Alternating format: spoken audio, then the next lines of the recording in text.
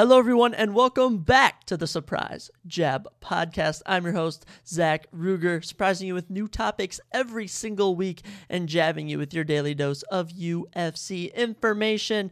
And I got a lot of UFC information coming at you today. UFC Noche, as it's being called, goes down this Saturday.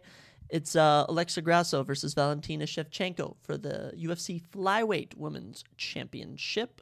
It's on Mexican Independence Day, so they're calling it hashtag UFC Noche. You know how they do like UFC Kansas, UFC Paris, UFC Singapore. It's UFC Noche, but it's just at the T-Mobile Arena in Las Vegas, Nevada. But we got a lot more than just that. We're going to be giving all my picks for UFC Noche. I'm going to be saying that all episode. We'll also give my Week 2 NFL predictions, who I think is going to win each game. We're going to recap Dana White's Contender Series, Episode 6, which went down Tuesday. I do have a surprise topic planned. We got a little bit of UFC 5 news, and we're back with Loyal to the Belt. We got lots to cover on this beautiful Thursday in Minnesota. I think it hit 80 degrees today. You know, fall is right around the corner. I love fall weather. Personally, I like the sweatshirt shorts combo, or even just like the crew neck shorts combo. Long sleeve shirt, shorts combo. I really think that works well with fall. I personally like that temperature better than like scalding hot summer or winter. I think fall's a perfect in between. And, you know, my birthday's also in fall, which is coming up. I turned 21 in 16 days now. That's crazy. I gotta find some plans to do for my birthday. Throw a rager or something. We'll see. We'll see what happens. But yeah, let's dive into what we got today. Gonna start out with some new news. UFC 5. We're getting some more information about that by the day. EA Sports UFC 5, the 5th installment of the UFC game under EA director developmentship, however you phrase video games. Yeah, so they gave us a little community roadmap of sorts about when to expect information.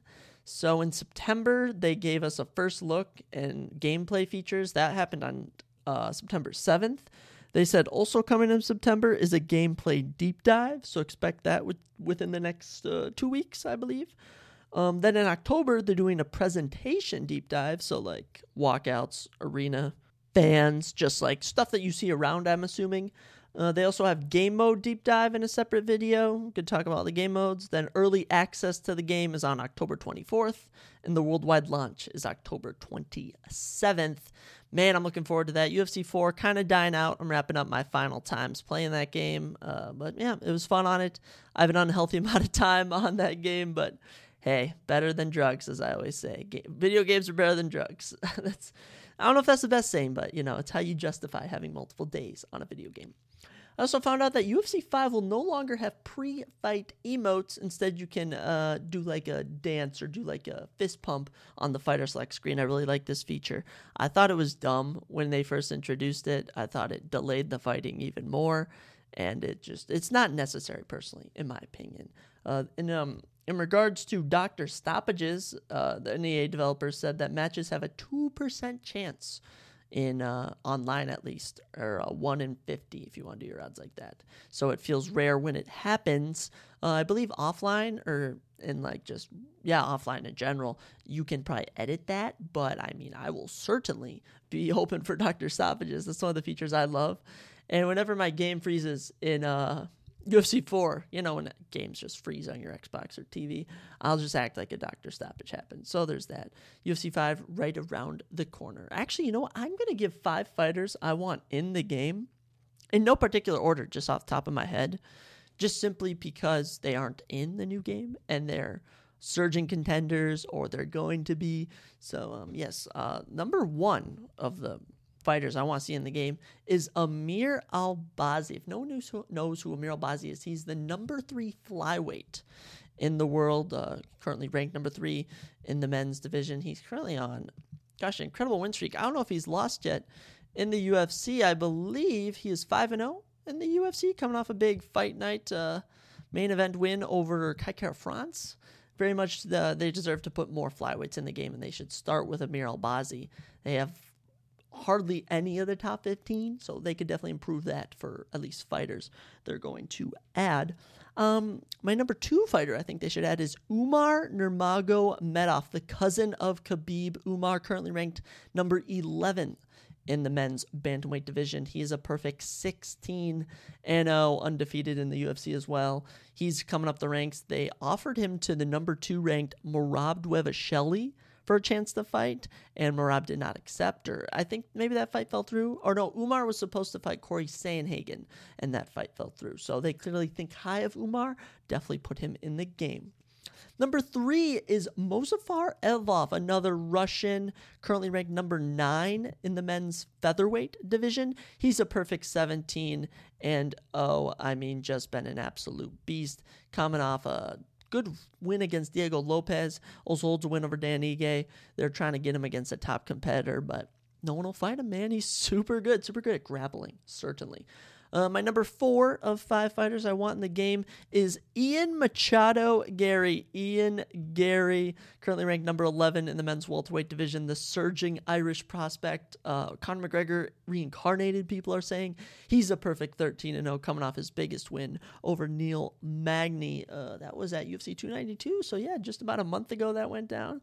Man, super confident, talks a lot of trash, and he's been able to back it up so far. So let's get him in the game. I thought they would have honestly added him before UFC 5, but clearly they've given up on UFC 4. But it is what it is.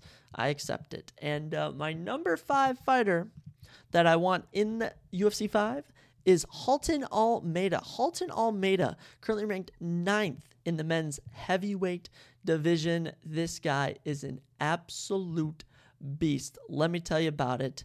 He has 14 first-round finishes of 19 victories.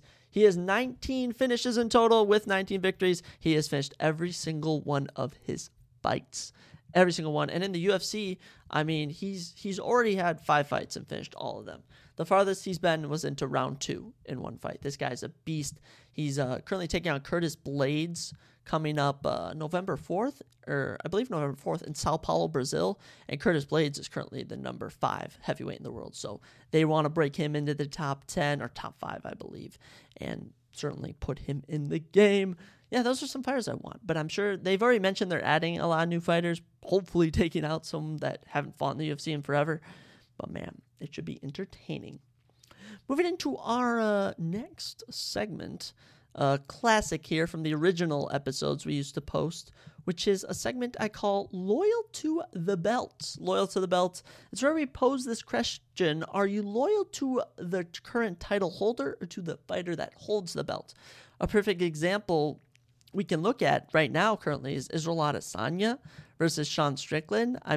How many of you are still going to rock with Adesanya now that he's lost? And how many of you are going to switch to being Sean Strickland fans? And personally, it's so easy to switch. You just get caught up in a certain fighter. Sometimes a fighter you like becomes unlikable.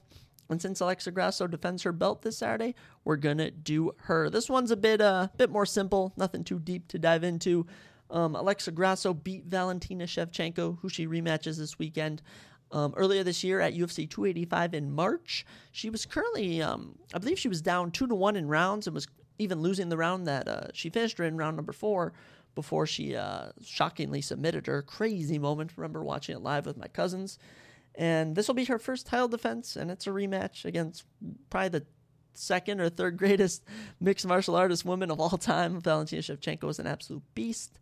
And she was so Valentina Shevchenko won the belt in 2018. So Alexa Grasso is the first UFC Women's Flyweight Champion since 2018. So it's been a while. I think we did a segment on Valentina a while ago, maybe, but I can't recall because it's been so long since we've had a Women's Flyweight Champion. I would personally say that I'm loyal to the belt. I could honestly care less about Alexa Grasso. I'm not going to spoil who I'm picking just yet for the main event, but I'd say I'll ride with whoever holds the belt. And it's nothing personal against Alexa Grasso. I don't really hold anything specifically in the women's flyweight division.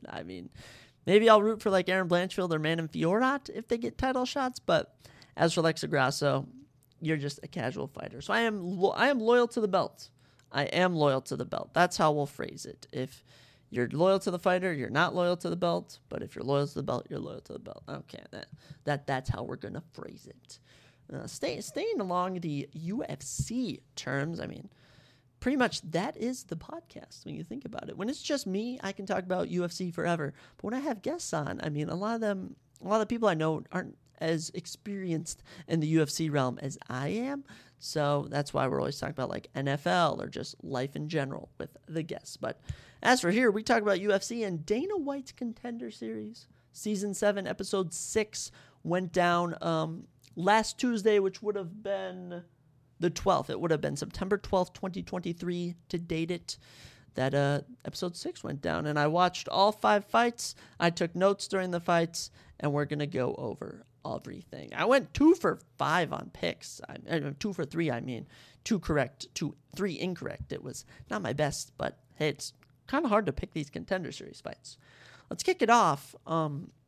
We had Gene Matsumoto taking on Casey Tanner in the men's bantamweight division, and this was a very competitive fight. Good takedown defense right off the bat from Gene Matsumoto, and he was firing off some nasty leg kicks against Casey Tanner. Casey, of course, training with Henry Cejudo, so he was more grappling orientated. Round 1 was very close, could have gone either man's way. I had it going to Matsumoto. He landed more significant. Actually, they were even in significant strikes. And but I gave it to Gene Matsumoto. Round 2 came along, and Tanner landed a takedown with a minute left in the round. The previous 3 minutes, nothing much had happened. Matsumoto then got back up, had some good striking, and honestly, I gave it to Matsumoto just because of his striking. Even though Casey Tanner landed more significant strikes, Gene looked better on the feet. But if there's any round that Casey would have won, it probably would have been round 2. As round 3 came around, Tanner landed a takedown with a minute 20 left. Matsumoto's striking was on point the whole round. Moto clearly won it. I had it 30-27 for Gene Matsumoto. Judges had it 30-27, 29-28, and 29-28.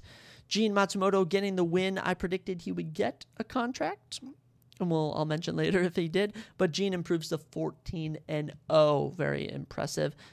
Casey Tanner suffering his first professional loss, falling to 6-1. But Gene Matsumoto looked pretty good. I predicted he would get a contract. Heading into our second fight of the evening, we had Julia Polastri taking on Patricia Alujas. Julia Polastri, her second attempt on the Contender Series, went very well.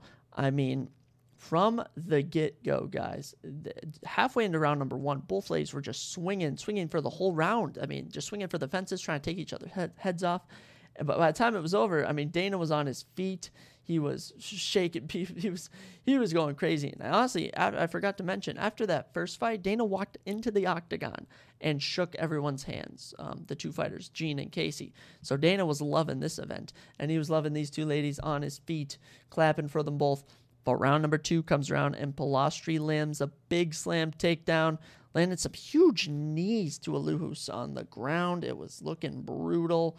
And then at the 55-second mark, 55 seconds left, that is, of round number 2, Julia Polastri submits Patricia Alujas. Very good win for Julia. Happy for I predicted she would get a contract.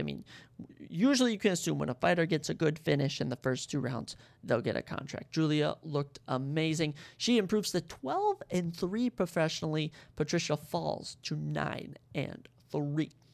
Heading into our third fight of the evening, Stephen Wynn's third attempt on the Contender Series as he took on the savage AJ Cunningham. And man, AJ Cunningham's story that they told on the broadcast was just terrible. His father used to inject him with steroids to fight. He used to pour condiments on him and throw him outside. He used to have him fight dogs, fight his siblings. It was terrible stuff for AJ, so he really felt bad for him. But sadly, this ain't America's Got Talent. Sad sob stories don't win you contracts on Dana White's Contender Series. Round number 1, I thought Wynn dropped him 40 seconds in. Apparently he had just slipped. Wynn was looking so slick this entire round. They were both bleeding pretty hard. But right towards the end, just a jaw-dropping moment, people going crazy, as Steven dang near ended the fight with 3 seconds left, even landed a couple of shots after the bell, not intentionally. It was looking bad for AJ Cunningham. I mean, Steve hit him with a big straight, dropped him. I thought he was knocked out. He survives to round number 2. And, Steven wins round 2. One, I should say, Steven won round 1. We go into round 2. And the jab was just looking beautiful from Steven Wynn. I mean, the surprise jab, he was landing the jab. It just rolls off the tongue. And, standing TKO for Steven Wynn at about the 4 minutes into round number 2. A beautiful win for him. He outstruck him 103-69. Beautiful job from Steven Wynn. I obviously projected he would get a contract. AJ Cunningham was a bloody mess. I'm pretty sure they sent him right to the hospital. He was not looking good. Man, good win for Steven Wynn. I was happy for him, man, and he trains with some really good guys like Ryan Spann, and they were touting praise about him. His family's going crazy. Super good moment for him. Moving into our 4th fight of the evening, we had Gervonta Deniz taking on Eduardo Neves. Eduardo's second shot on the Contender Series did not go well. Deniz drops Neves. He brought him to his knees at the 2.5 mark of round number 1 and then hits him with this beautiful straight KO. I mean, drops Eduardo down, landed like 1 or 2 follow-ups, and that was it. Gervonta Deniz is here. He's a perfect 6-0, 6 KOs to his name. Whew. Obviously projecting he would get the contract. I mean, he looked very, very good. Not much to say. I mean, it's a heavyweight fight. It ends quick. It ended in 3 minutes, 15 seconds. Was loving the fights up until here. Main event, I kind of got on Xbox with my friends and was kind of just watching on my phone, which I'm glad because this was the most boring fight of the night. Round number 1, though, did start out decent. James Lontop took on Malik Lewis in the men's lightweight division. This was Malik Lewis's second attempt on the Contender Series. James looking a bit better, outlanding him a bit in round number 1. Good scrambling from both of these men. I gave Lontop round number 1. Heading into round number 2, James was getting the striking going very much so, defended 2 takedowns. Lewis was very hurt to the body. Lontop was just giving it to him. I mean, it was looking pretty brutal in round number 2. I'd say round 2 might have been a 10-8 personally in favor of James Lontop. And, it was not looking good for Malik heading into round number 3, and it did not go well. James drops Malik twice in round number 3. Outstrikes him 62-12, lands over 2.5 minutes of control time. James gets the 30-26, 30-26, 30-27 unanimous decision. But despite the performance, I honestly didn't think it was that impressive in hindsight compared to the rest of the card, so I predicted he would not get a contract. But as Dana White came out, read off who he was giving contracts to, we found out everyone. He started out by saying that this was the best night of the season so far. I completely agreed. Had me out of my seat at times. Super, super engaging. I mean, the fights were just competitive. Excellent matchmaking, I do say. And I was loving it. So we kick it off. Matsumoto, as I predicted, did get a contract. Julia Pilastri got a contract like I predicted. Steven Wynn got a contract like I predicted. Gervonta Deniz got a contract like I predicted. And Dana even gave a contract to James Lontop because he was feeling generous. So I did not think he would get one, but he did. All 5 fighters who won got contracts. And yeah, that was Dana White's Contender Series. I mean, another Tuesday gone. 10 episodes in total. I think we're down to 3 episodes left, maybe 4. So this was 6. We still have 7, 8, 9. And yes, we got 4 episodes left. I mean, what am I going to do on Tuesdays when I don't have UFC? I guess DoorDash. I guess watch Kill Tony. Find a new show to binge. I don't know. I spend all my Tuesday nights watching UFC. But hey, you know what? I can find better things to do. Or can I? Because it's super entertaining. And I do enjoy UFC. It's always fun. What should we talk about next? Should we do our surprise topic or should we do my week 2 NFL picks? I'm feeling week 2 NFL picks, the surprise topic, and then UFC Noche picks. I love it. So week 2 of the NFL is right around the corner. I mean, first fight is tomorrow. Oh my gosh, tonight. It's Thursday. My Vikings play the Eagles. I'm getting my days mixed up. I'm actually going to watch the game tonight. Actually, I have plans to watch the game, and I'm all rattled. But yeah, I'm going to go through, just give off all my picks. I have a good amount of upsets, honestly, but let's do it. All right. First game of week number 2 in the NFL. The Minnesota Vikings will be visiting the Philadelphia Eagles, and the Eagles are big favorites in this one. Everyone's riding with Philly, but you're not a real fan if you don't root for your team. I'm going Minnesota Vikings by 10 points. That is right. I'm feeling ambitious. They'll probably win by 3, if anything, but I like to be ambitious with my Vikings. Look, I think it's going to be an offensive showdown. I'm really hoping we don't get shut out. I feel like whenever the Vikings play the Eagles on primetime or even in general, we get destroyed. I mean, they beat us when we could have been the first team to play in a Super Bowl at home. That was heartbreaking when we lost 38-7. That was just brutal. And last year on, was it Monday night? I think it was Thursday night last year too. I can't even recall. Oh, frick. It might have been Monday, actually. We got blown out too, but you know what? This ain't last year. This ain't 2018. The Minnesota Vikings are beating the Philadelphia Eagles. Moving into game number 2, the Packers will be going down to Atlanta to take on the Falcons. And, even though the Falcons picked up a lackluster win in week 1 and the Packers picked up a dominant win, I ain't picking the Packers. I hate the Packers. The Packers are my op. I will cheer for the Bears and the Lions before I cheer for the Packers. Fly, Hawks, fly, or Falcons. I don't know what the chant is. Go Falcons, fly Falcons. Whatever the Atlanta chant is, I'm all here for it. I'm riding with the Atlanta Falcons, baby. All right, Desmond Ridder, Tyler Algier. We got Bijan Robinson, Drake London, Kyle Pitts. Very young team. Just listen off all those names. Very young team. But got to pick some upsets. You do. And, everyone's talking about, it's the season of love. I feel no love from the Packers. We're sweeping them this year, too. That's right. I'm getting all fired up. You hear me? You hear the tone of voice? It's changing. All right.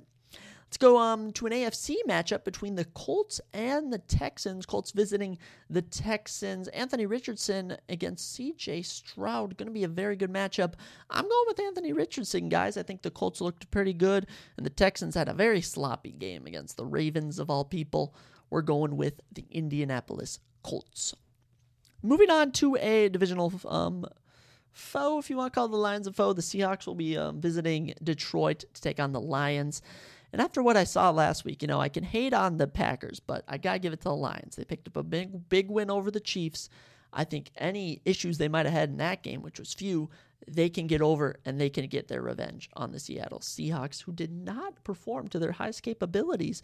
In week 1, the Rams really took advantage of them not being prepared. The offense for the Seahawks was not looking very much dominant at all. The days of the Legion of Boom on defense are long gone. We are going with the Detroit Lions. Going to be probably our biggest opposition in the NFC North for my Vikings. Next up, we have the Chargers visiting the Titans. I have nothing to say. If the Titans win this game, I will be utterly shocked. Utterly shocked. The Chargers, I've been hearing news that Austin Eckler may have hurt himself. I think it might just be trolls online, but I don't know if there's any validity to that. They have a very good offense. I like the Chargers. Their game against the Dolphins was amazing. Probably I'd probably put it as my best game of week number 1. Always a shootout with the Dolphins when they play someone in the first couple weeks. But yes, I'm going with the Chargers over the Titans. I mean, Ryan Tannehill threw 3 picks. But I do need Derrick Henry to pop off in that game. Maybe rush for 200 yards and still lose. That would be nice. All right, let's get into my big upset of the week. The Raiders will be visiting the Bills, and I kid you guys not, I'm picking the Raiders. I know, I'm picking the Las Vegas Raiders to beat the Buffalo Bills. I think the Bills are still going to be shocked that they lost that game against the Jets. I think the Raiders are going to just pull off the upset. That's my big upset of week number 2. I always got to throw one upset out there. I mean, it's no fun picking all the favorites all the time. But man, Jimmy Garoppolo, link up with Jacoby, link up with Devontae, Josh Jacobs, do some magic. I'm going with the Vegas Raiders. Come on, boys. You got it. And yes, next up, just as I was expecting, the Chiefs going down to Jacksonville to take on the Jaguars. This should be a very competitive matchup, but I think the Chiefs are out for revenge. I think they're pissed they lost that Lions game. Kadarius Toney probably will receive much less targets, but it won't be easy for the Chiefs. The Jaguars looked very good in week 1. I mean, the backfield, Travis Etienne, Tank Bigsby. I mean, you got Calvin Ridley, you got Zay Jones, you got Christian Kirk. You got Evan Ingram out there even. I mean, the Jaguars are a team this year, but I'm going with the Chiefs, man. I think the Chiefs own the Jaguars in my opinion, but hey, anything can happen. Next up, an always good divisional matchup between the Ravens and the Bengals. The Bengals had a terrible week 1. The Ravens had a good week 1 despite having not the best performance. I mean, J.K. Dobbins got hurt. I mean, Odell didn't really do much. Lamar didn't have an MVP-worthy performance. If anything, who is the current MVP right now? Who should we? Probably the Dallas defense. We're gonna give the Dallas defense the MVP, but we'll see once the season gets on. I can't really give a prediction right now, but I think the Bengals are gonna pull this one off, guys. They're at home. I think they're gonna correct some mistakes they made in week 1. They did not look like the team they are. I mean, T. Higgins had 8 targets, no catches. Really screwed me over in fantasy. Thank you, T. Higgins. If you're listening to this, screw you, man. I need you to catch some balls. All right, but I'm just kidding, T. Higgins. I'd love to have you on. I'm sorry. I don't want to hurt your feelings. Joe Mixon, I need you to pop off too. And Joe Burrow, I always wish you luck. So we're going Bengals over Ravens. They're always competitive. Next up, the Bears at the Buccaneers. Man, I was high on the Bears. I thought the Bears were going to beat the Packers. And then they went out, and they were the exact same Bears they've been the last few seasons. Justin Fields is not the answer to your prayers, Chicago. And the Buccaneers are going to start the season off 2-0. A team that was going to probably was projected to be one of the worst in the league. They were talking about getting Caleb Williams next season, standout USC quarterback who's probably going number 1 next year. But yeah, I think the Bucs are going to pull it off. They're going to go up 2-0. And looking at a pick sheet I have with my family, even my dad, who's a Bears fan, is going with the Buccaneers, if that doesn't tell you anything. I never bet against the Vikings, and he's betting against the Bears. That should tell you something about the Bears. But yeah, good for the Buccaneers, plus they beat the Vikings. I got to root for you guys. All right, you got one up on us. We'll get you back later in the playoffs. We will not see them in the playoffs, personally. Moving in to our next matchup, the 49ers will be taking on the Rams, which is going to be a much closer matchup than it was last season, I believe. 49ers currently the number 1 team in the league on all the power rankings. They were looking so good in week 1, handed the Steelers a tough 30-7 loss. Man, Debo looking amazing. Christian McCaffrey looking amazing. Kittle looking amazing. Purdy looking amazing. Ayuk was the best star on the team. It was an amazing performance from those fellas. And as for the Rams, man, I mean, Matthew Stafford working with Nakua. He was working with Williams in the backfield. He was working with Higbee. He was getting it done. Atwell was getting catches. The defense is looking good. This is a good Rams team, but I'm riding with the 49ers. I think they're the team to beat this year. Heading into our next game, are we in the 325 games yet? We are, with the Giants and the Cardinals. Cardinals just barely lost 20-16 to the Commanders in a very awkward game. They did not do well. They don't have Kyler Murray. Team's kind of in shambles, but they're taking on a Giants team that just lost 40-0. They're going to be in Arizona. Another upset pick I have this week, the Arizona Cardinals over the Giants. I think the Cardinals get it done. You got to be risky when you're making picks. Man, it should be I don't know, I want to say fun battle. I hope this game isn't on the regular TV slate. But yeah, Giants got whooped 40-0. Suck it, Giants. We lost to the Cowboys 40-3 last year, and you beat us in the playoffs. So you know what? The NFL God said, screw you. You're going to lose 40-0 to open week 1. So yeah, we'll go with the Cardinals as an upset pick. Next up, what do we got? The Jets at the Cowboys could be the game of the week. Cowboys currently, I think, has the best point differential. Has to start out the season. The Jets coming off a huge upset win after losing Aaron Rodgers, who I believe is out for the season. Terrible news for Jets fans. Not for Vikings fans. I'm sorry. I could care less. You're not on my team. I apologize. But I'm going with the Cowboys in this one. I think any magic the Jets might have had from that opening game is not going to translate over. The Cowboys are also at home, and they just looked so good. The defense, I think, can run through this Jets offense. Plus, Tony Pollard was an absolute maniac. I mean, my goodness. 22 fantasy points. Someone control this boy. Next up, we got the Commanders at the Broncos. Gosh, I will not be watching this game. That's going to be boring. Sam Howell versus Russell Wilson. I'll go with Sam Howell. I got the Commanders in this one. No real reasoning. The Broncos just aren't that good. They look better than last year, but I don't think they're there. I think the Commanders pull off a little, I don't even know if you want to call it an upset. I think they start out 2-0, surprise some people. Heading into our Sunday night football game, as we have a doubleheader on Monday night, we have the Dolphins at the Patriots. This should be a very competitive battle. Patriots matched up very well against the Eagles, just about damn near beat them. But man, that Dolphins offense looks dirty this year. Tyreek putting up, season numbers if he can keep it up.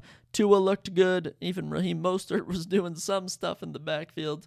Man, I like this Dolphins team. We're going with the Dolphins, but don't sleep on the Patriots. I think they're surprising some people. Mac Jones was looking good. Kendrick Bourne was looking good. Hunter Henry. Get Ezekiel Elliott some touches, though. Even though he's on my fantasy bench, I like to see when he puts up some numbers. We're going with the Miami Dolphins. Heading into our Monday night doubleheader, games at 6:15 and 7:15, we're kicking it off with the Saints at the Panthers, a classic battle between these two teams. Always a good divisional matchup. You got Derek Carr, you got Bryce Young.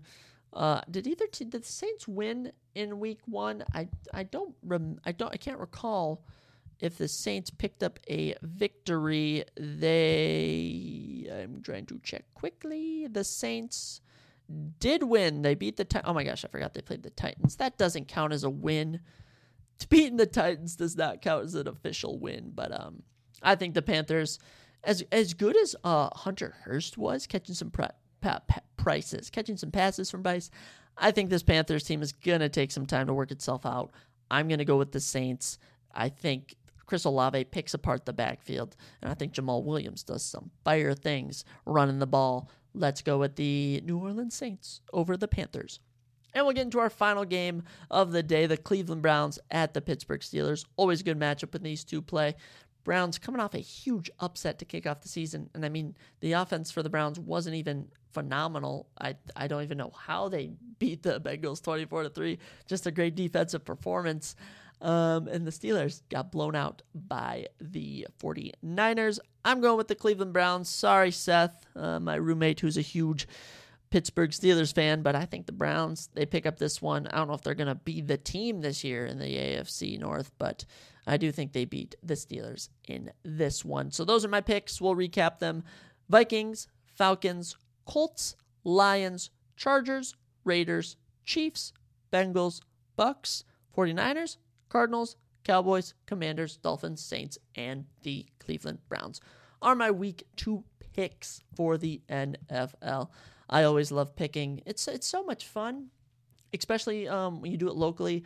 I'm doing this one thing with 2 of my buddies now that we literally just set up before I started this podcast with doing like $5 a week, $20 to end the season or something for weekly picks. And I've always done it with my parents. I'm incorporating my girlfriend this year. She's an honorary picks now member of the family. So we'll see how she does this year. My dad is currently the reigning champ. He can pick the game so well. It's very, very impressive. Week 2 kicks off tonight with the Vikings and the Eagles. I'm actually I'm going to have to wrap up this podcast pretty soon to go over there. So hopefully that doesn't take too long, but we'll see because, I don't limit myself in the podcast, except for our special guest Dane DuPaul episode where we had limited time. But hey, that's how it rolls. All right, but that's all I got for NFL. We'll be back next Tuesday or Monday, I believe. Actually, Monday's when I'll record, and we'll recap all the matchups that currently happened. But I don't think I've recorded since that Bills and Jets game. That was a crazy ending. The Jets returning the ball to end the game. I was going ballistic. That is one of those moments you remember where you were when they returned that. It's not like historic in a sense, but still a good moment to look back and recall. But that's all our NFL talk for today. That means it's time for our surprise topic of the episode. So last episode, I had mentioned how I had acquired a book from the library called More Unsolved Mysteries of American History, From Jamestown to Jimmy Hoffa, by Paul Aaron, and we talked about if it was really Christopher Columbus who discovered America or if it was a guy named Saint Brendan. A very good piece. I encourage you to go listen to it. And we're digging this straight out of the chapters, and we're just, every chapter I'm on, I'm going to talk about on the episode until I have to return the book. So for this episode, your surprise topic, your next thing up for our Mysteries of the U.S. is who was really to blame for the Boston Massacre? The Boston Massacre, a notorious event in early American history. We're going to go over it right now. So get your hot cocoa, snuggle up to a fire. You got a Zach reading you a story. So get all settled in. Despite a foot of snow on the ground, groups of Bostonians wandered the streets of the town on the evening of March 5th, 1770. Some responding to a fire alarm carried buckets of water. Others carried clubs to defend themselves, or perhaps to threaten the lobsterbacks, the red-coated British troops who had been stationed in the town since 1768, 2 years prior. Near the customs house on King Street, several wig makers' apprentices taunted Private Hugh White, the lone British sentry. Words soon escalated to snowballs and stones, as we all know, and White struck back with the butt of his gun. Captain Thomas Preston heard of White's predicament and rushed the scene with 7 other British soldiers. By then, hundreds of Bostonians had gathered as well, some still holding their buckets of water, but there was no fire. But there wasn't any fire. I don't know why they had the water, now that I'm thinking about it. That's just silly. A piece of ice actually knocked down Private Hugh Montgomery when he stood up, and when he got knocked down, he fired into the crowd. More shots followed, and 3 Boston natives were killed on the spot. 2 others mortally wounded. Samuel Adams, of course, not the beer guy. Samuel Adams called the deaths a bloody butcher, and Paul Revere, the legendary Paul Revere, quickly produced an engraving showing soldiers firing point blank at citizens. Propaganda still alive back in the 1700s. And other Patriot leaders soon began to publish pamphlets, and a short narrative of the horrid massacre in Boston soon went to tens of thousands. And I mean, they had a huge parade for the funeral. It was crazy. Sam Adams made sure the image of the Boston Massacre didn't fade from American history. He even set aside March 5th as a day of mourning. I'm actually looking at this picture right now of it, and it is quite honestly just like it's like they lined up all the Bostons and had a firing line at them. That's how it's portrayed. Annual orations recalled the massacre as the direct and inevitable result of British oppression. Dang straight. Its victims, the first heroes of the revolution, were still to come. Until 1784, when the 4th of July took place, Americans actually celebrated their independence on March 5th, the day of the Boston Massacre. Not surprisingly, the British had a different view of the day's events. Some London newspapers suggested that the Bostonians were after the king's coffers in the customs house. Others accused Patriot leaders of planning the incident, perhaps even with the hope of turning its victims into martyrs. To loyalists, this was not the Boston Massacre, but the riot on King Street. This was more than a contest of names. It was, as historian Alfred Young wrote, in a slightly different context, as Alfred was discussing the loyalist tendency to call the Boston Tea Party the destruction of the tea. So he puts it as part of a larger contest for the public memory of the revolution. It's just how they phrase things. I mean, propaganda nowadays, they like to phrase things differently than how they went down. It's just been a thing throughout human history. With Patriot leaders like Samuel Adams and Paul Revere forming rebellion, Massachusetts Royal Governor Thomas Hutchinson moved decisively to calm the town. He ordered the British soldiers out of Boston, and he had Preston and the other soldiers arrested and charged with murder, as they should be. Preston's case came to court in November. The captain was defended by Samuel Adams' cousin John Adams. And 30 years later, John Adams recalled sitting in his office the day after the massacre. Wow, they even got John Adams' testimony. He said, Mr. Forrest came in, who was a loyalist merchant, and this is from Adams' autobiography, by the way, with tears streaming from his eyes. He said, I have come with a very solemn message from a very unfortunate man, Captain Preston, in prison. He wishes for counsel and can't get none. I have waited on Mr. Josiah Quincy, who says he will engage you if you give him your assistance. I had no hesitation in answering that counsel ought to be the very last thing that an accused person should lack in a free country, said Adams, somewhat pompously, but no doubt sincerely. Sam Adams was one of Massachusetts' leading attorneys. His cross-examination undermined the credibility of the prosecution's key witnesses. Ooh, so he testified that he had heard Preston had ordered the soldiers to fire. I've actually heard that before in history books. Adams argued the captain might have said fire by no means, even if some in the crowd heard only the first word. He also paraded to the stand a series of convincing defensive witnesses. People most effective was Richard Palms. He was the most effective, a revolutionary merchant who had actually attacked Preston and was standing right next to him when the shooting began, yet conceded he had never heard the captain order the soldiers to fire. So lying under oath, an absolute criminal. The jury took only 3 hours to acquit Preston. Next came the trial of the rest of the soldiers, Quincy and Adams. They appeared for the defense. They did face a tricky problem, though. They had to establish that Preston never gave the order to fire. They had eliminated the soldiers' best defense, namely that they were just following orders. So those soldiers were screwed, basically. Quincy's solution was essentially to take the British view of the massacre. He called to stand a series of witnesses to testify about the hostility of the soldiers throughout Boston. The point being that the mob intentionally provoked the soldiers. This was too much for Adams, whether out of loyalty or to the patriot cause or to even Boston's reputation. He threatened to quit the case if Quincy continued in that vein. Adams prevailed, and the remaining defense witnesses focused on the immediate danger of the soldiers rather than general hostile climate. Perhaps most effective was Dr. John Jeffries. Dr. John Jeffries was a friend of Samuel Adams who had treated Patrick Carr, one of the massacre's victims.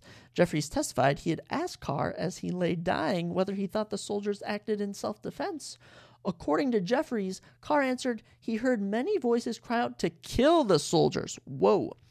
Carr added movingly that he did not blame the man, whoever he was, that shot him. Oh. He was a kind guy. He cared even about people shooting him. A true Christian, I do say. The jury acquitted 6 of the soldiers of murder and found the 2 other guilty, which ended up being Montgomery and Private Matthew Kilroy, who was actually guilty of the lesser charge of manslaughter. Kilroy and Montgomery were sentenced to having their thumbs branded. What? A painful punishment, but one that avoided any jail time. They branded people. They branded people as a punishment. We should do that. We should just brand all our criminals nowadays. How about that? Sam Adams, writing in the Boston Gazette, decried a miscarriage of justice and demanded revenge. For many patriots, though, the trials were more a propaganda victory, as I've been saying, than a legal defeat. If the massacre proved the evils of British power, the verdicts proved the power of American justice. Oh. They should, Sam Adams' friend Samuel Cooper wrote to Benjamin Franklin, they should wipe off the imputation of our being so violent and bloodthirsty a people as not to permit law and justice to take place on the side of unpopular men. So he was calling for just evenry all around. For many historians, too, the trials became another symbol of American rectitude. Certainly, this was the view enshrined in American textbooks for most of the nation's history. I remember that in my textbooks. Oh, but in the 1960s and 70s, amidst debate over whether anti-war protesters were peace lovers or rioters, both the massacre and the subsequent trials came under new scrutiny. Maybe this wasn't what I read in a textbook now that I'm thinking about it.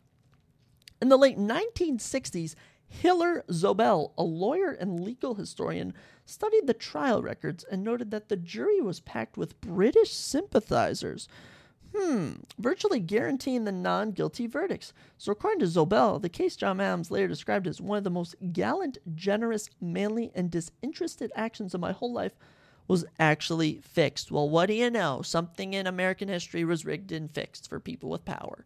That never happens. Why prosecutors didn't object to a pro-Tory, that was the, I believe the Tories were the American people, or was that the British? I can't recall. Jury remains a mystery. Some historians have pointed to a Tory bias on the part of at least one prosecutor. Others have maintained the prosecutors were patriots. Oh, okay. But like John Adams, eager to show the world how fair they were, still others have speculated that the prosecutors simply weren't paying close attention, perhaps because they were overconfident that no Boston jury would dare let the soldiers off. Another theory is that Governor Hutchinson might have pardoned any soldier convicted of murder, and prosecutors feared a pardon would lead to more violence. An acquittal, though hardly likely to satisfy radical patriots, would at least appear to be the result of a fair and legal process. Whatever the reasons for the prosecution's lapses, the trial was clearly stacked in favor of the defense. Zobel was not satisfied just to debunk the traditional view of the trial. His 1970 book on the massacre argued that the colonists were as much to blame for the violence as the British. Ooh, a bit on each side. He portrayed Samuel Adams as a demagogic genius eager to take advantage of the mounting tension between the townspeople and the soldiers. That does seem to make more sense. Other revolutionists, such as historian John Shai, went even further. Shai resurrected the old loyalist claim that the massacre was a patriot conspiracy masterminded by Samuel Adams' fellow revolutionaries. Absolutely genius, Sam Adams. Or am I not supposed to root for him? Shai found the timing of the massacre suspicious, coming as it did at the end of a parliamentary session. That meant, he pointed out, that Hutchinson could not count on a strong response from London, so would have no choice but to give in to the Patriots' demand that the soldiers leave Boston. And in fact, that is exactly what happened. Shai concludes, circumstances suggest that there was as much purpose as spontaneity in the events leading up to the massacre. Oh, so something spontaneous didn't happen. It was purposeful. Shai's evidence, just the same as Zobel's, is largely circumstantial and ultimately unconvincing. So it's not proven that yet. But what the revolutionists failed to take into account is that the Boston's mob were perfectly capable of acting on their own. I mean, they can do their own thing. Working-class Bostonians didn't need Sam Adams or Paul Revere to get them worked up about British soldiers in town. Laborers had more reasons than other colonists to resent the lobster backs. Those were the British, because they were red. Army regulations allowed the soldiers to work part-time at civilian jobs, and many took work and pay away from Boston workers. Well, there's your motive right there. Tensions between soldiers and workers had been on the rise since 1768, and that day of March 5th was by no means the first time that bands of workers had clashed with soldiers. As recently as March 2nd, a fight had broken out when some rope makers asked the passing soldier if he wanted work, and then suggested he clean their outhouse. Wow. Amid all the conflicting reports of the massacre, one fact does stand out. None of the revolutionary leaders accused of planning a riot were on the scene until well after the 5 workers were shot. In fact, as Zobel himself noted, when the first of the prominent revolutionaries arrived on the scene, they immediately began negotiating with Hutchinson to remove the troops from Boston. Their goal was to avoid further bloodshed, not cause more. Patriot leaders were on the scene for the massive funeral march a few days later, and they did help organize it. But the fact that more than 10,000 Bostonians turned out, the town's population at the time was about 16,000, so put that in perspective, it seems an indication of the depth of local anger rather than radicals' organizational skills. The revolutionists deserve credit for showing the not guilty verdicts to be more than the result of an American sense of fairness or of John Adams' legal genius. More fundamentally, the revolutionists put to rest the myth that the massacre was entirely the fault of the British. So, thank you, Zobel, for proving that this wasn't just all the British's fault. But I mean, sadly, Zobel and what's his name, Shai, they were not able to realize that the workers' anti-British fever had outpaced that of Patriot leaders like Sam Adams, not to mention his more conservative cousin, John Adams. The Patriot leadership wanted the troops out of Boston, but they were not yet ready for an all-out revolution. That was still 6 years in the future with George Washington. So, I mean, in one sense, the traditional and revisionist... Oh, it's been revisionist. I think that's what they're... It's not revolutionists. We weren't revolutionists yet. These were revenists. That's the people trying to disprove the theory that who really caused the theory. Wow, okay. Both sides saw the American Revolution as an essentially conservative moment aimed at protecting the traditional rights of Englishmen, rights threatened by George III and the London Parliament, the English Parliament. Most historians would agree that the revolution, when it did come, was led by prominent colonists like Adams' cousin or George Washington and Thomas Jefferson, two of my favorite people, who were actually Freemasons, fun fact.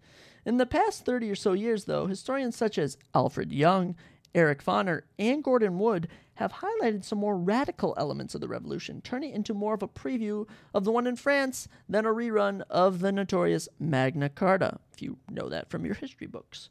From this perspective, the 5 slain workers were not just martyrs in a traditional view, or puppets as the revolutionists would have them, but genuine revolutionaries who died. Of the 5, the most threateningly revolutionary was Crispus Attucks, famous name.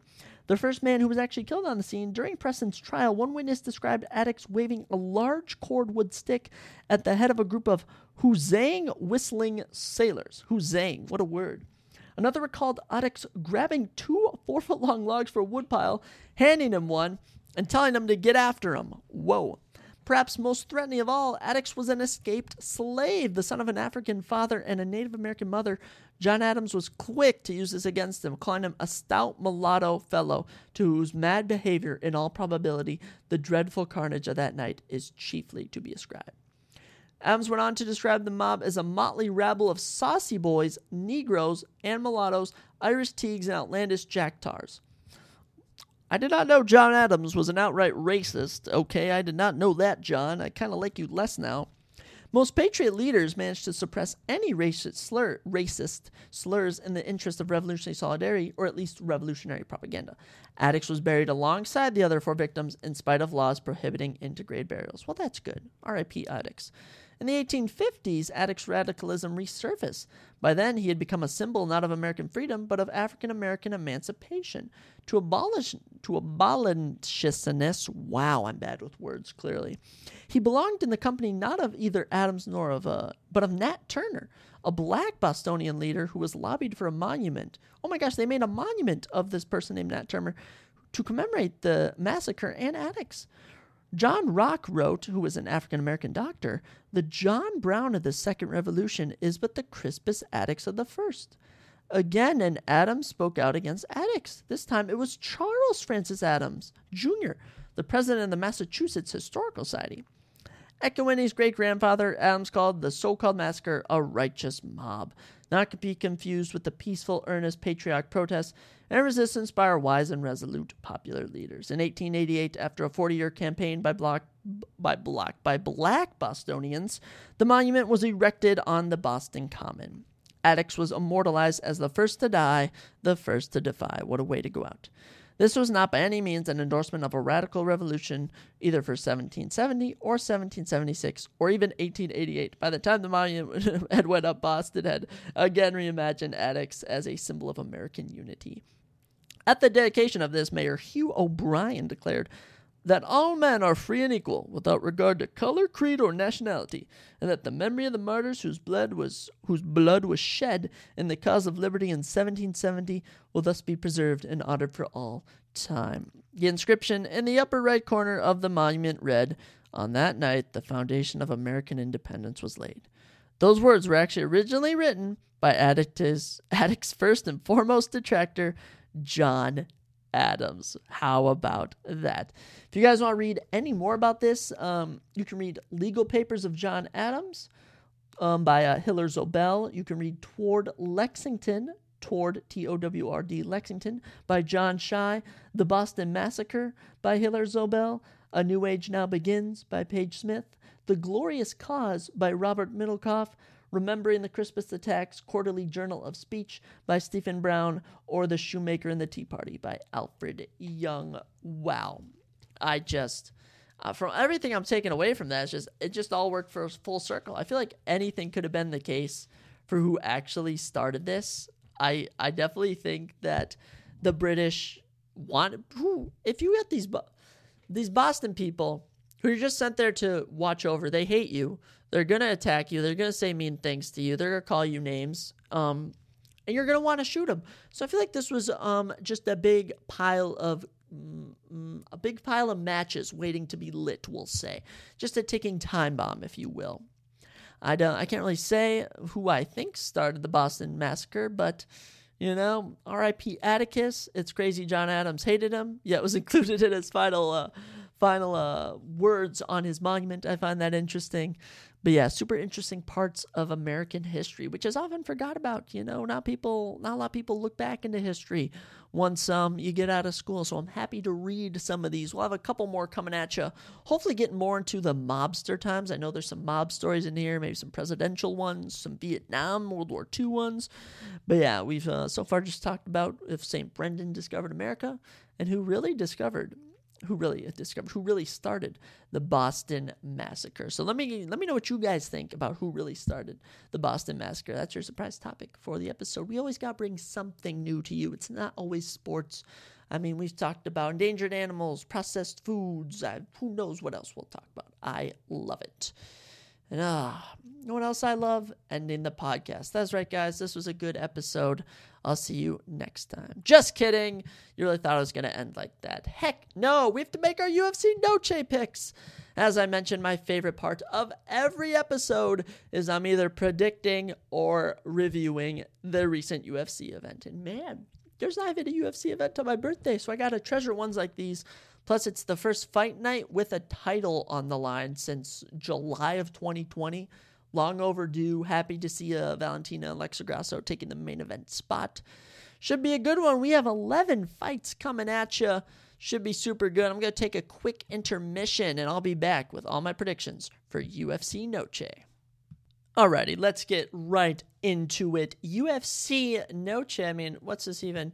It's just called, UFC Fight Night, Grasso versus Shevchenko 2. This is the rematch. Super good. We'll talk about that in a second. But we're going to go from the bottom of the prelims to the main card. Give my picks for everyone.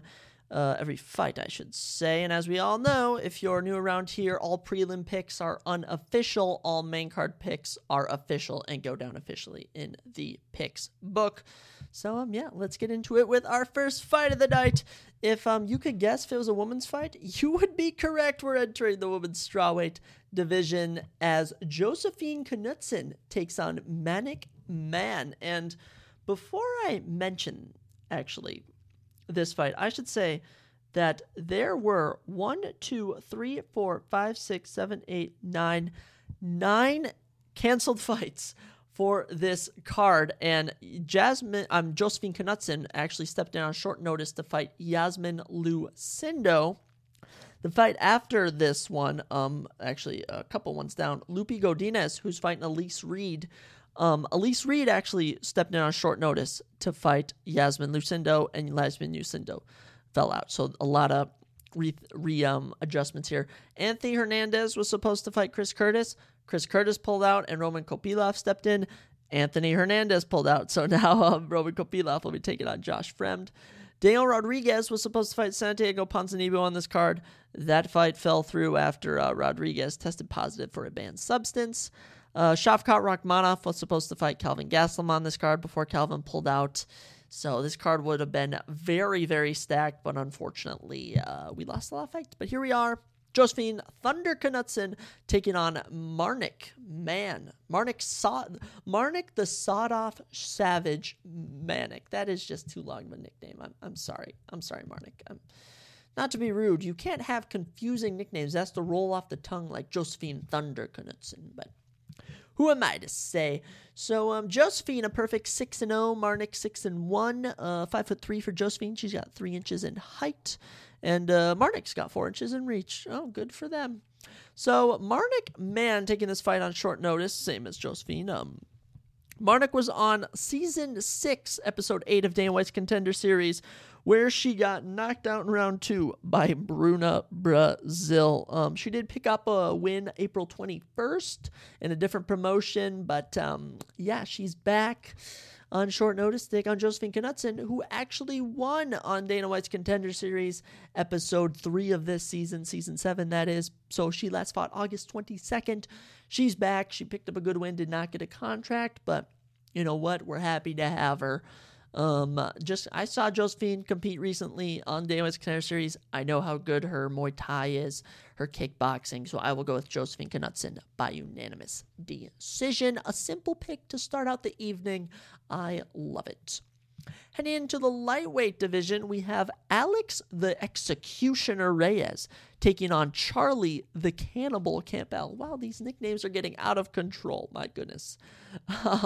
Charlie Campbell, 7-2, is currently on a 2-fight winning streak since getting knocked out on the Contender Series last year, Season 6, Episode 2 in 2022.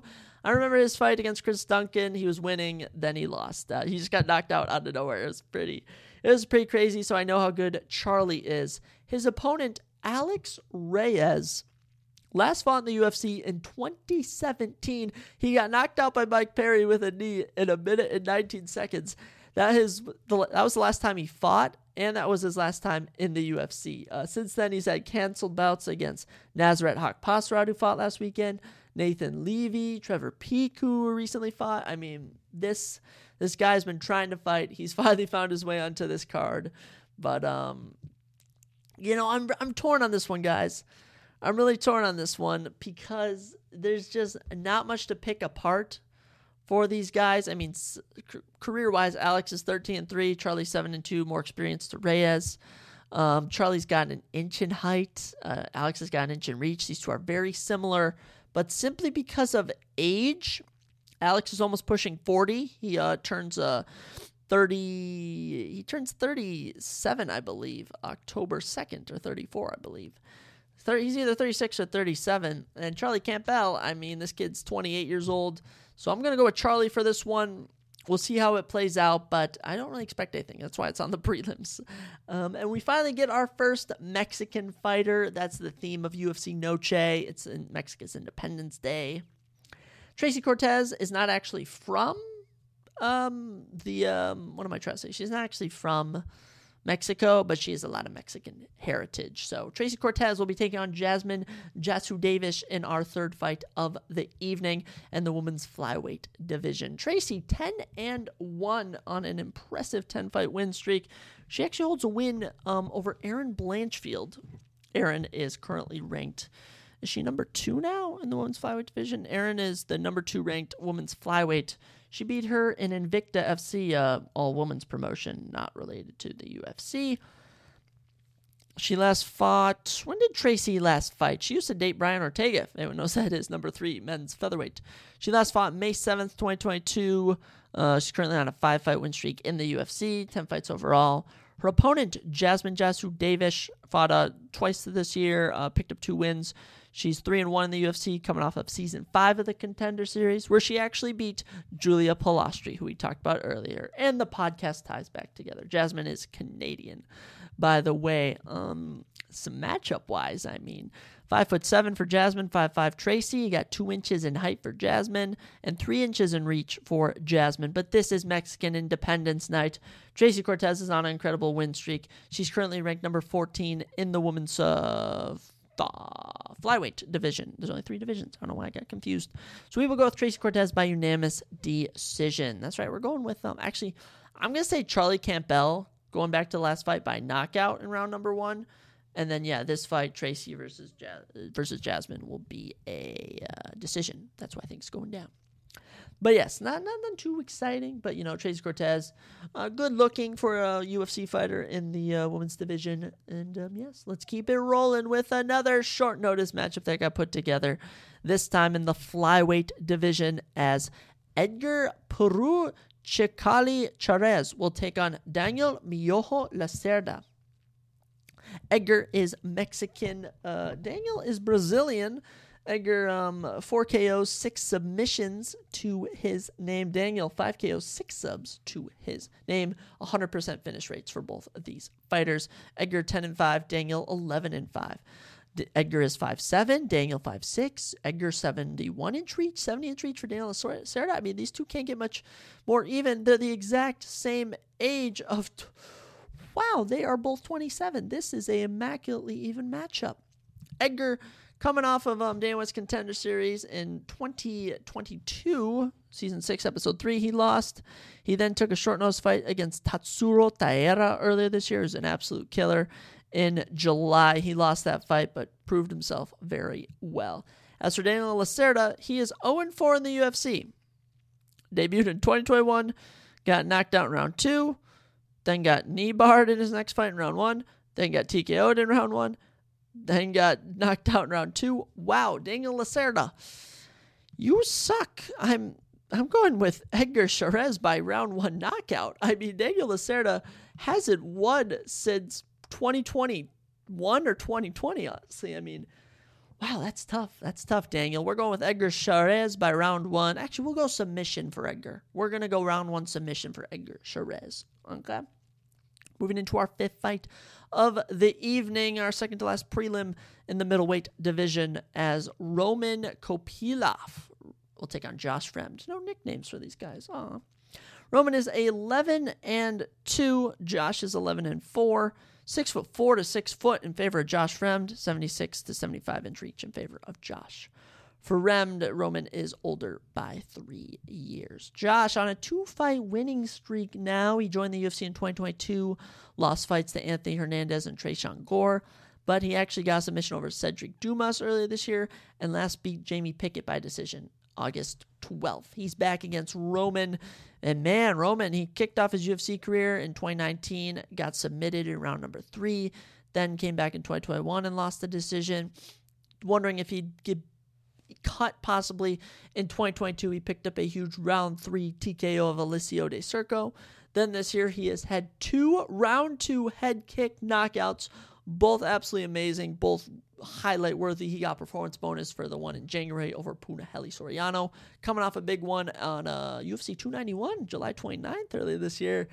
Roman is back, and you know what? We're going to go with Roman Kopylov by round 3 knockout. It seems like the fun pick.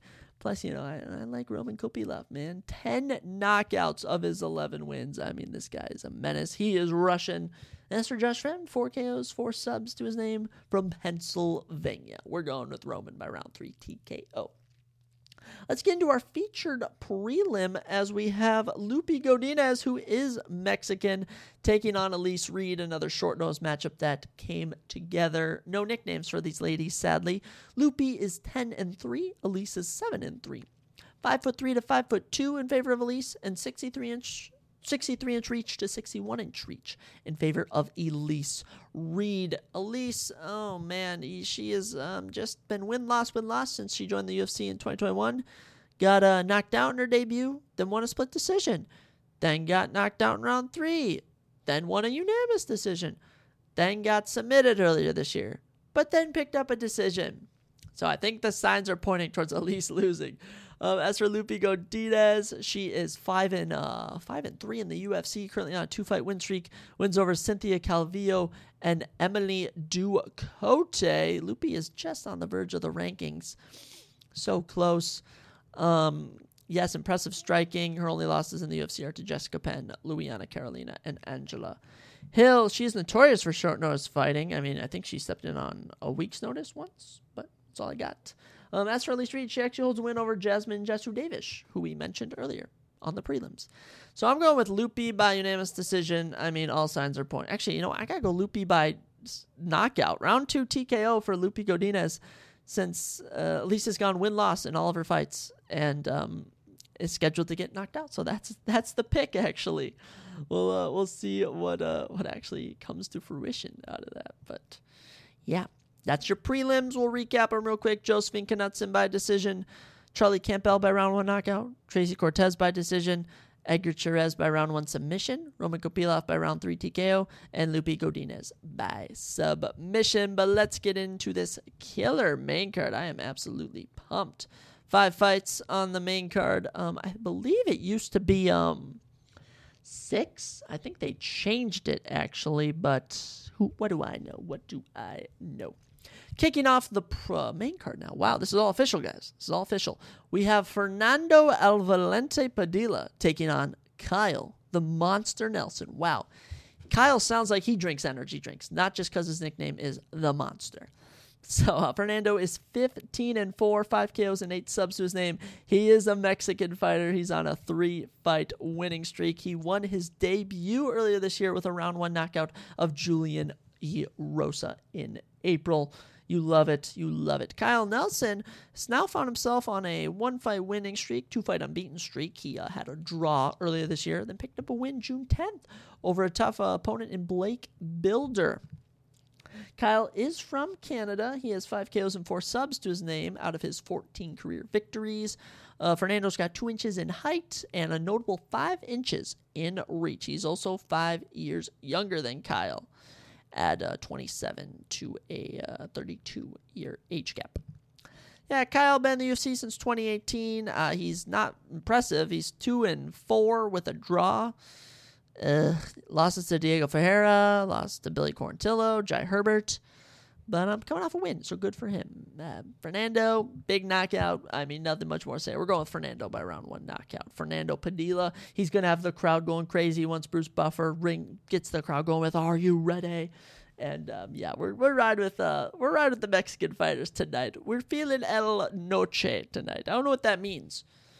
Actually. I should look that up. What does Noche mean in Spanish? Noche means, I thought that was a number. It means night. Oh, like Fight Night, UFC Night. Oh, I see what you did, UFC. Their marketing team, slick. All right, let's move on. Fernando Padilla, round 1 knockout. Next up, a lightweight matchup between Daniel Golden Boy Zellhuber and Christios the Spartan Giagos. Ooh, wow. Daniel Zellhuber, another Mexican fighter, 13-1, takes on Christos Giagos, Fight Night, California, at 20-10. Daniel has 7 KOs and 2 subs to his name. Christios, 8 KOs, 4 subs of his victories. Daniel's got 3 inches in height, 6'1" to 5'10", and a notable 6 inches in reach, 77 inches to 71. He also is much younger. Daniel Zellhuber, 24 years of age. Christios Giagos, 33. Christios been in the UFC a hot minute since 2014. Not the most impressive run. He is 6-6. Wow, so 500 oddly, I guess. Losses to Gilbert Burns, Chris Wade, who's notable in the PFL, Charles Oliveira, Drakkar Klose, Armin Tsukri, and Thiago Moises. And he's picked up, he's coming off a round 1 knockout of Ricky Glenn earlier this year. Got a performance bonus for it, so good for him. But Daniel Zellhuber, 1-1 in the UFC, only loss and career losses to Trey Ogden by unanimous decision back in September of 2022. He won in the Contender Series against Lucas Almeida. That guy's tough. And earlier this year, he dominated Lando Venata in a unanimous decision victory in April. I'm going with Daniel Zellhuber. We'll spice it up. I mean, the guy's got 7 KOs to his name. Christios has been knocked out. He's been finished in round 1, I think, 3 times in the UFC. So we'll go by round 1 knockout just to keep the momentum going. But I'm really confident Daniel can get this done. But who knows? Maybe Christios will play spoiler. He's coming off a big win, so we will see. This next one, guys, I'm very excited about. I enjoy this fighter. He's controversial. He is the youngest fighter in UFC history, Raul Rosas Jr. Raul El Niño Problema Rosas Jr. takes on Terrence Mitchell. And nothing to say about Terrence. Raul, a Mexican fighter, of course. I don't actually believe that he was born in Mexico, but he is as Mexican as it gets. His whole family's Mexican, but I believe he was born in like New Mexico or maybe Arizona, something like that. Raul, 7-1, 5 subs and a KO to his name. Terrence Mitchell is actually from Alaska at a record of 14-3. He has 6 KOs and 8 subs, giving him 100% finish rate. And Terrence was actually on the Ultimate Fighter Season 24. They actually got KO'd by Kai Kara France in 30 seconds. That's pretty crazy. But this fight is at bantamweight. Terrence has got an inch in height, 5'10" to 5'9", and a crazy 7 inches in reach, 74 to 67. Wow. Raul Rosas Jr.'s birthday is October 8th, 2004. A fellow October birthday. And yes, you heard that correctly. He is 18 years old currently. Terrence is 33.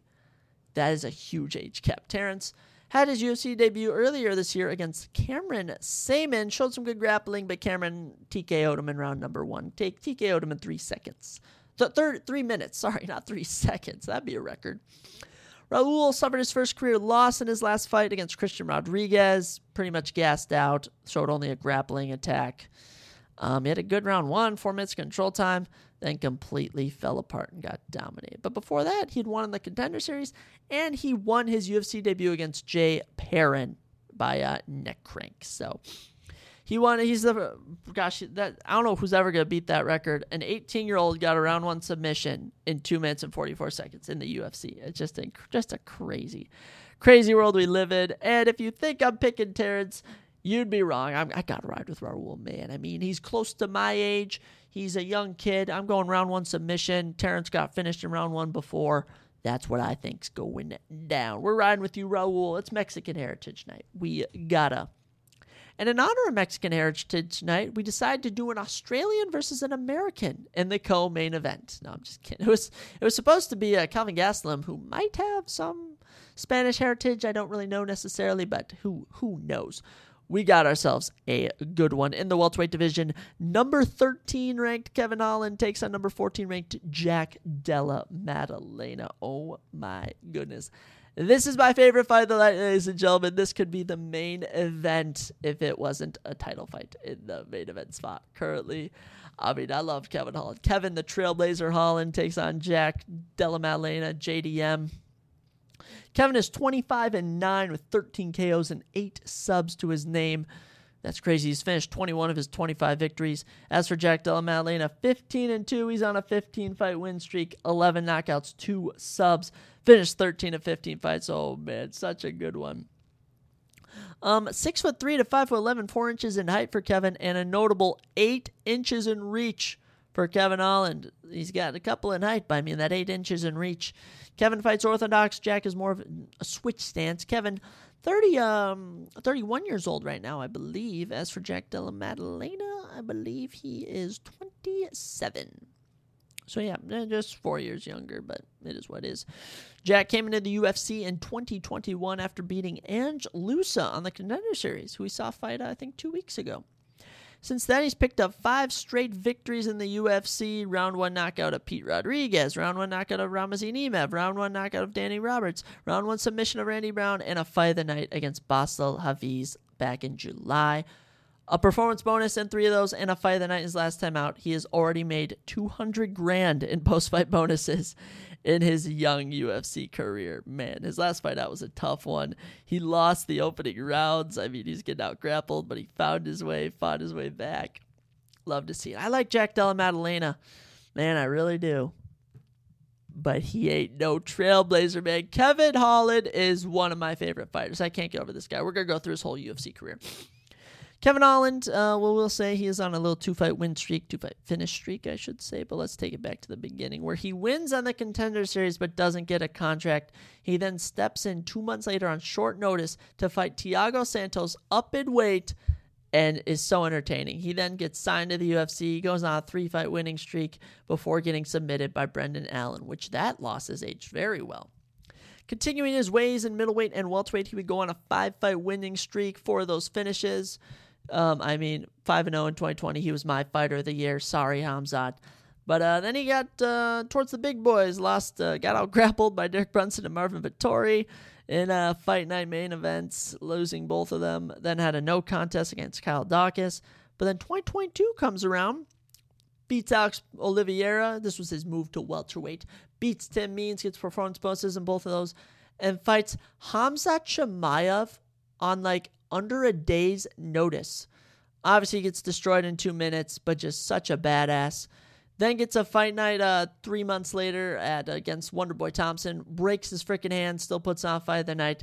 This year, though, he's gone 2-0. He's knocked out Santiago Ponzinibbio in round 3.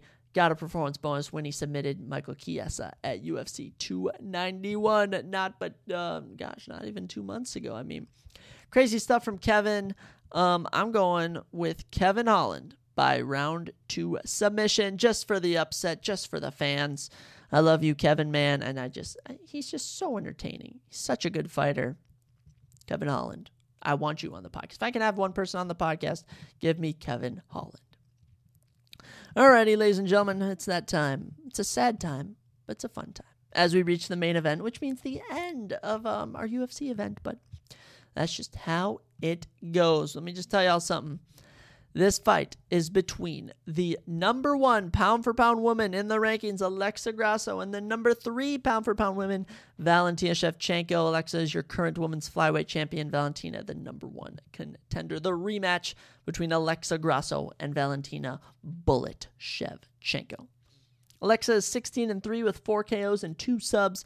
Valentina, 23-4. She is from Kyrgyzstan, 8 KOs, 7 subs.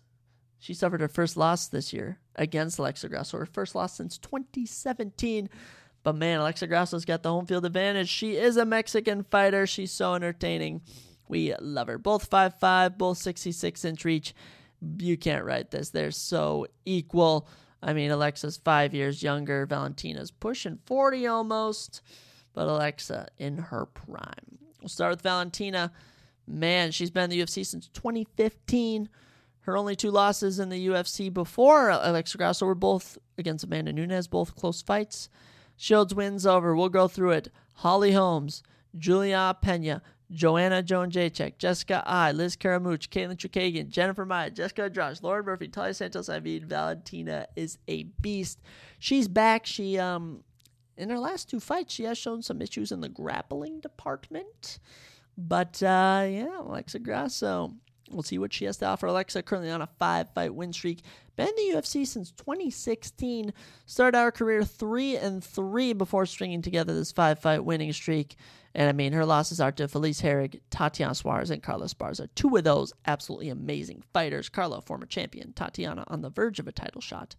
This is going to be a very good one. I mean, on this win streak, she's outboxed Ji-Young Kim, outboxed Macy Barber, submitted Joanne Wood in round number 1, absolutely destroyed Viviana Rujo on the feet through 5 rounds, and when she got her shot, not many people gave her a chance, but she beat Valentina Shevchenko. And guess what? It might have been by upset in round number 4, but it's Mexican Heritage Night. I've quite honestly picked every Mexican fighter on this card, and it ain't stopping here. Alexa Grasso by decision. Lock it in. Check my verdict. It's official. Verdict MMA, follow me, ZR2002. Alexa Grasso by decision. I think she edges Valentina out. You know, I saw Adesanya beat Pereira, but I also saw Usman not be able to beat Leon Edwards. So we'll see what happens. These rematches always go 50-50. Who knows? But we're riding with Alexa Grasso, ladies and gentlemen. I love it. So we'll recap my picks real quick. We got Fernando Padilla by round 1 knockout, Daniel Zaluber by round 1 knockout, Raul Rosas-Struger by round 1 submission, Kevin Allen by round 2 submission, and Alexa Grasso by decision. What are the odds all those come true? I doubt it, but you know what? I'm riding with all those fighters, man. I love it. I love it, man. UFC is so entertaining. Such a fun thing to watch, personally. It gets you going watching people fight. And this should be a good one. I like these themed events. UFC Noche. I think we should do some European cards. Maybe I'd want to go to like Japan, but there's only like 1 Japanese fighter on the card right now. China, I don't know if the UFC can go there because of how controversial it is. Same with Russia. But we could do another Canadian theme card or something like that. Those are always fun. But yes, that's all I got, folks. That's all I got. This was a nice chill one. We did the surprise topic, of course. Talked a bit about NFL, Week 2 predictions, of course, my UFC Noche predictions, recap the Contender Series, all sorts of stuff we always chat about. I always find it fun. Working on getting some guests in next week, working on getting some new episodes out all the time to you. I've been wondering if I can turn this into just a 1-episode thing every week, but I just don't know how I can recap an event and then give my predictions for an event both in the same week. So we'll see what happens, but I do kind of like this 2 episodes a week format. So yeah, thank you guys for listening. I appreciate it. I hope everything goes well for you guys. And we're going to end every episode for football season with this. Go Vikings. That's right. We are riding with the Minnesota Vikings tonight. As you know, big Vikings fan. Go Vikes. All right. God bless everyone. Have a good day.